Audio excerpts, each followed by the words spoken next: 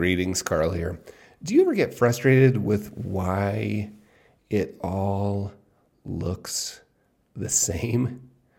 Right? Go just pull up, think of any industry. But because I'm really familiar with financial advice as an industry, I'm really familiar with entrepreneurs who give advice for a living.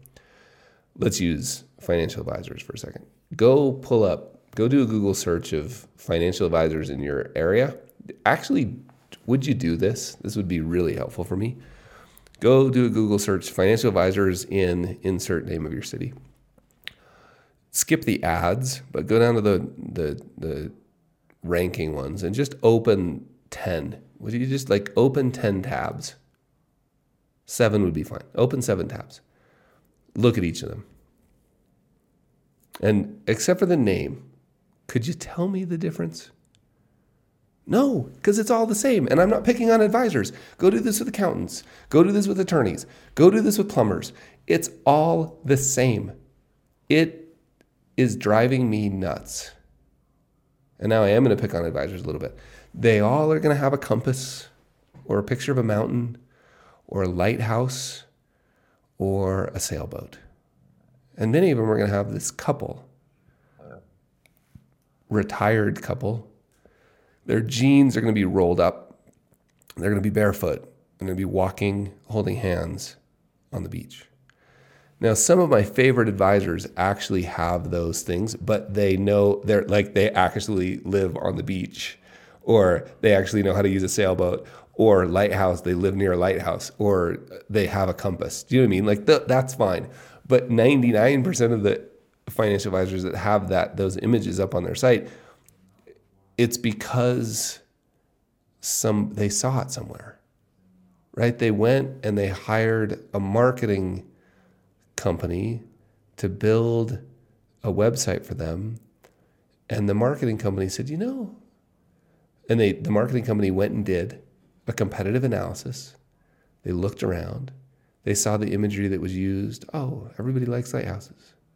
You know what really helps with helping people navigate a course is a compass. Do you know what I mean? And then that marketing team built 20 other advisor websites.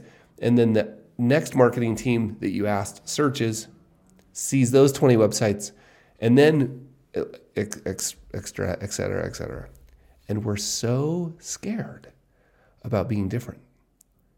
Please be different.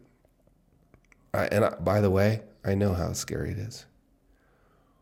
And I'm scared of it too. And I need to push harder. I have made some compromises in terms of I don't know if I should go to there, to that edge. Are you sure, Carl? I'm not sure that. Nope, I need to go there. I don't even have any specific examples in my mind, but I know when I do it, I need to go there. Right? We need to figure out how to be uniquely us so that the signal, so that we'll stand out. And all this language, stand out, be unique, I know it's dangerous. And for some of you, by the way, I'm so proud of if proud's the right word, just I get so excited when I see advisors with the guts to show up authentically as themselves, even when that historically has not been safe to do. So brave, deep empathy. So I know there are times and places where it's not safe to show up as uniquely you. But man, can we do it more? Can we do it more? Right? Why is it all the same? I think it's because we're scared.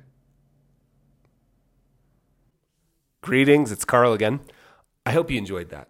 And if you enjoyed that, you would love being a subscriber. So go to behaviorgapradio.com and sign up, and I'll see you there.